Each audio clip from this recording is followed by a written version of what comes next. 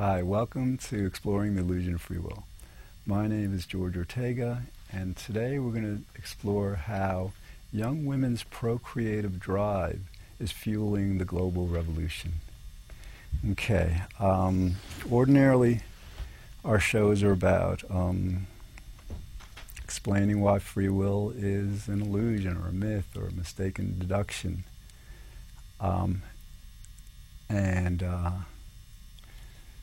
So this show is going to be a little different. This show, like, we're going to kind of like trace what I believe or predict is an important unrecognized element in this revolution. You know, the Occupy revolution, the Arab awakening. You know, what's going on in the world? This global revolution. Okay, and basically what I'm going to do is I'm going to try to present a convincing rationale, set of reasons, set of causes, or causal mechanism that's at play, but it's at play, I think, under the radar of most people. Okay, here's the thing. For human beings have been around for what? 4 or 5 million years, I don't know. They keep on finding an older, ancestor. There was Lucy and a few others. So for those, for those 4 or 5 million years, I'm guessing, but I think to the extent that adolescence was still at around 13 or so, young women were at the age of 13, 14, and 15. They were ready for biologically, and they, for these several million years, began to have families at that time. That was like the natural order. There was, in other words, back, throughout these 4 million, 5 million years, there was no compelling reason to postpone child rearing, procreation. Okay. But then, we began to become more civilized, and it's, been wonderful in many ways. We began to value education, so that young women were encouraged by society, by their parents, by whomever, to delay child raising. And this, I'm talking about mainly the developed countries like United States and Europe and all. In some of the, less developed parts of the world, Asia, Africa, South America, I think it does still hold more so to the way it's been for for several million years. But because of our valuing education, seeing the value of it, we had basically pretty successfully convinced a lot of women to delay procreation until after they graduate high school. Okay, and then college educations became much more important, to our personal lives, society. And so then, women were kind of encouraged to again delay their procreation from 18 to, let's say, 22 when they graduated. But even that was more than that, because then, most people, I don't think, find a mate while they're in school. They usually wait till they graduate. So then at 22, then you have women having to find a mate and begin, the whole process, getting married or whatever in this society. And then, this is not, actually a lot of this Occupy revolution is by also people with advanced degrees, post graduate. And so that way you're going from 22 to, let's say, 26, the age of 26, and then you got to realize, what women are up against biologically, the time, basically a woman is wisest, it's healthiest to begin having children at no later than 30. I think that's probably the current advice. I mean, certainly women in their 40s and 50s have and can have first children. But generally speaking, it's around 30 is that the time when you really should be having your first child. So now let's get to the what's happening with the global economy. 2006, we had the meltdown. We had the great recession that now seems to a certain extent kind of like a depression, in some ways.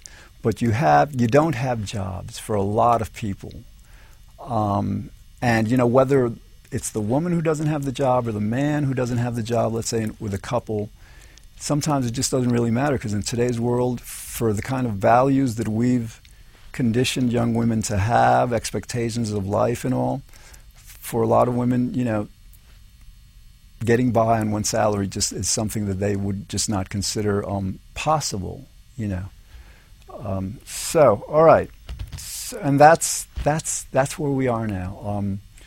You've got a lot of women that are 25, 30, 35, and they're saying to themselves, wait a minute, we've got 1% of the population who they don't have a free will, so it's not their fault, but because of their greed and selfishness and indifference, because they want so much regardless of anything, that I'm not going to be able to have kids, or that I have to wait, and because with this economy, who knows? I mean, they say it might take a couple of years, it might take 4 years, whatever. So, all right, but the basics. So this is the causal sequence. This is something that is at play here. Now, naturally, there are many other factors at play. There's just young kids who believe it's their basic right in this society that you can't. In this society, you can't go out and be a farmer generally. Not if you're born in Manhattan or New York City or whatever. We're a collective society. We're dependent for our survival on the institutions we create, on our society. We can't make it on our own anymore. So like when to a young kid who's 18, 20, I mean, this is more about the women and all, but, again, for them to know that there's really no jobs for them, and they may have older brothers, and to realize that the economy is structured so much against them, I think they finally realize that it's just not fair. But all right, so getting back to the women. I've basically presented the entire thesis on this. Just that you're not dealing with just like the materialistic ambitions of a population, a world population that needs jobs, that needs to, that has ambitions, has, materialistic ambitions also, although those kind may not be sustainable in the world which we're creating, which is all right, because, probably be for the best. But you've got also these biological mechanisms, this stuff that's working in the background that nobody really thinks about. But this for like with the women, a lot of it, what affects our behavior can be understood biologically, psychologically as drives, and they're biological in the sense because a lot are controlled by hormones and other neurotransmitters that basically relate to our physical state. And in the case of women, relate to the fact that they are mature, ovulating, and ready to conceive. And so, that's the thing. It's not just it's this fundamental biological time clock within women that that, to my reasoning, means that again. I've considered the revolution pretty much won when over 700 protesters got arrested on the Brooklyn Bridge. That was just like, if Bloomberg really wanted to help out the revolution, I'm not sure he could have done more than that. That was but notwithstanding that, for people who think that that this isn't over, that it's not just playing out, consider this this factor, this women's procreative factor. Women in the developed nations like the United States and Europe are educated, and they're accustomed to certain rights, certain standards of society, standards for themselves, for that women, for example, in less developed countries, do not have as much of as an advantage. In other words, they may have less education, less access to education, so they may have lower expectations because of because of living in a poor country or society. But these women, in developed countries, they have been conditioned to expect to be able to raise a family. And when you consider, some people consider the procreative drive the fundamental human drive. I mean, I talk about like happiness being the basic reason why we do whatever we do, and naturally, procreating is going to make us happy. But a lot of times we will like prefer to procreate and live in unhappiness than not procreate. And that's kind of like based on, I guess, a prediction that unhappiness or that less happiness will maybe perhaps be rewarded in the afterlife, as a good thing to have done, or then in one's life in the future, whatever. But yeah, think about this. You have a biological drive and process in human beings and women that you probably haven't heard this thesis from anyone. This is you probably haven't considered. I mean, maybe you have. Maybe writers are writing about this. I mean, it is a general theme. It is a general theme in the sense that that the young people today, throughout all the various countries, they feel like that the older generation, especially the 1%ers, have stolen their future.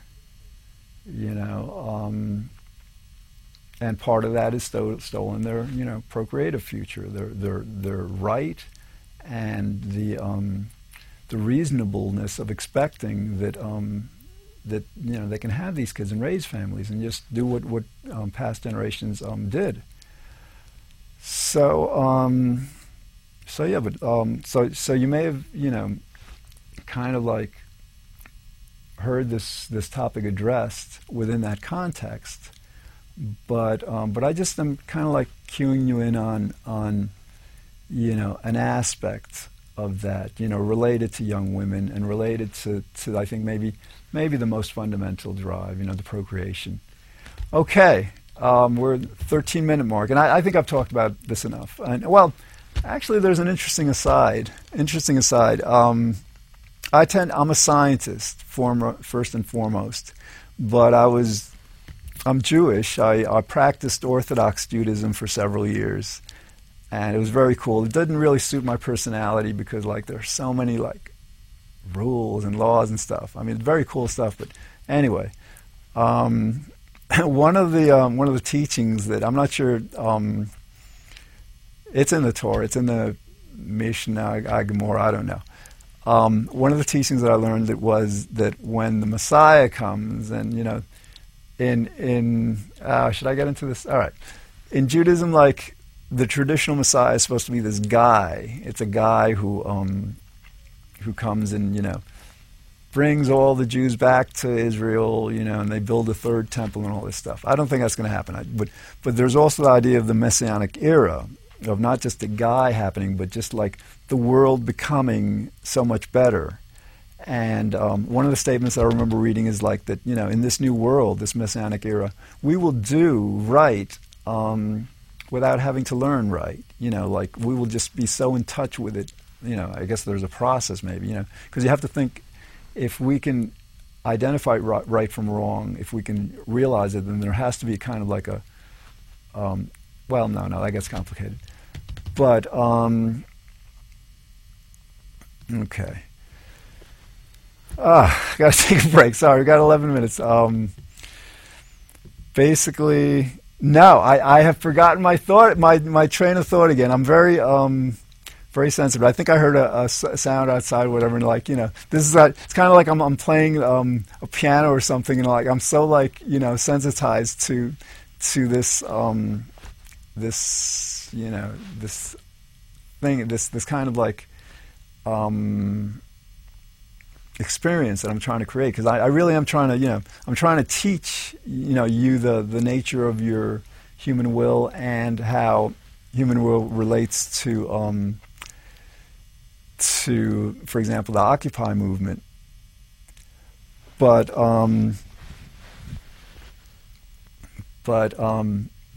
this, I don't know, I'm losing my train. Again, I explained last show how, I'm just like tired. It's been a long time. All right. Okay. Again, you have women who've been told, oh no, put it off, wait, get your education, and also that it doesn't stop just with the education. Young women today have also been told, wait a minute, it's not just about getting your BA or master's or PhD, whatever. It's about, then getting a good job. So it's not, so it's 22, 26, then 4 years, like, between 26 and 30 to have this mating and procreation happen. That's like, I'm telling you, it's a very, I'm sorry, I lost my train of thought, but it just came back to me. It was about the idea of like the Messianic era, where people were all supposed to do what's right without having learned it, And so one of the other statements that I learned, and again, they, I don't want to put too much into this, because like basically, religion in general, tradition, religion, Judaism, Christianity, it's based on just like, something's true because somebody said it. But sometimes some people have, whether it's intuition or whatever, they have access to stuff that actually becomes true and all. So what I'm trying to say is like, one of the statements I read in Torah was that they said that when the Messianic era comes, that the world will be run by women. Okay, in the Messianic era, the world's going to be run by women. So, so I'm thinking, like with this revolution that's happening, it's happening primarily by young people. Again, fueled, in my opinion, to a great extent by women who are going to protect their right to procreate and to have healthy families. I think maybe it's because of that women will come to the fore of this revolution, that women will be at the forefront, and I guess I'm predicting that they will create kind of like a society, hopefully a global society, that has, procreation and child raising, and the family, the welfare and health of not just American families, but families throughout the entire world, as the fundamental consideration. It's hard to say whether that kind of perspective is much, well, I don't know what the research on this is. I read a long time ago that the major difference between women and men is that men tend to be much more aggressive. But it actually might turn out that that women, because they're so much more involved in child raising and procreation and all that than men, will be much more focused on that aspect of life as the essential aspect of life. I mean, and I guess we guys have had as our main focus, I think, more like conquering the environment and then kind of like conquering each other through the, you know, through the mechanism of capitalism, you know, which is like competitive. So I think the reason I say this, because like then I'm guessing that women would be culturally and maybe biologically more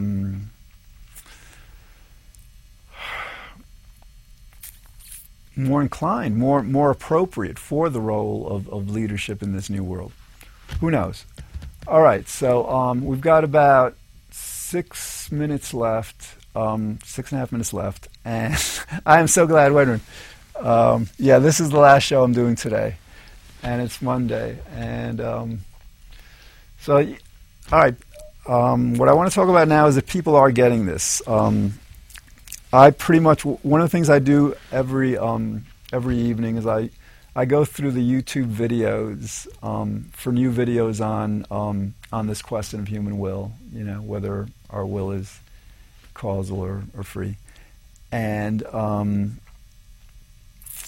there's some excellent ones there, and so, but what I'm like, for example, there was one that I was watching last night. This guy, I uploaded. Oh, listen, you know, I might as well like advertise in terms of my Facebook, because like I upload these episodes like to Blip TV, okay, and then they're available through my website, causalconsciousness.com. But then, like, you know, there's more about like causality and Occupy and all on my Facebook page. So anyway, if you want to friend me, you know, George Ortega, Facebook, whatever, and so you'll see this, you know, you can I upload these YouTube videos of other people kind of like describing why free will is an illusion to my Facebook page, so you know you can see them there. And I think what I may do is actually start compiling, like this guy's was that I saw last night. It was a 7-minute video, and he so well described how, like, why, if God is omniscient, if God knows everything, then God knows the future, then that makes free will impossible, because God can't know what you're going to do in advance without His having willed what you're doing in advance. And then when, you know, I mean, with the reason I don't address the theological question so much, because like the whole concept of, let's say, an omnipotent God, an all-powerful God, really, curiously, I mean, like, doesn't stand up to reason, because, like, you know, I mean, you're all familiar with this challenge that says, well, if God is all powerful, can He create a rock so big that even He can't lift it? And naturally, you know, if He can, then that shows that He's, you know, not powerful enough. So, you know, you get the logic of that. So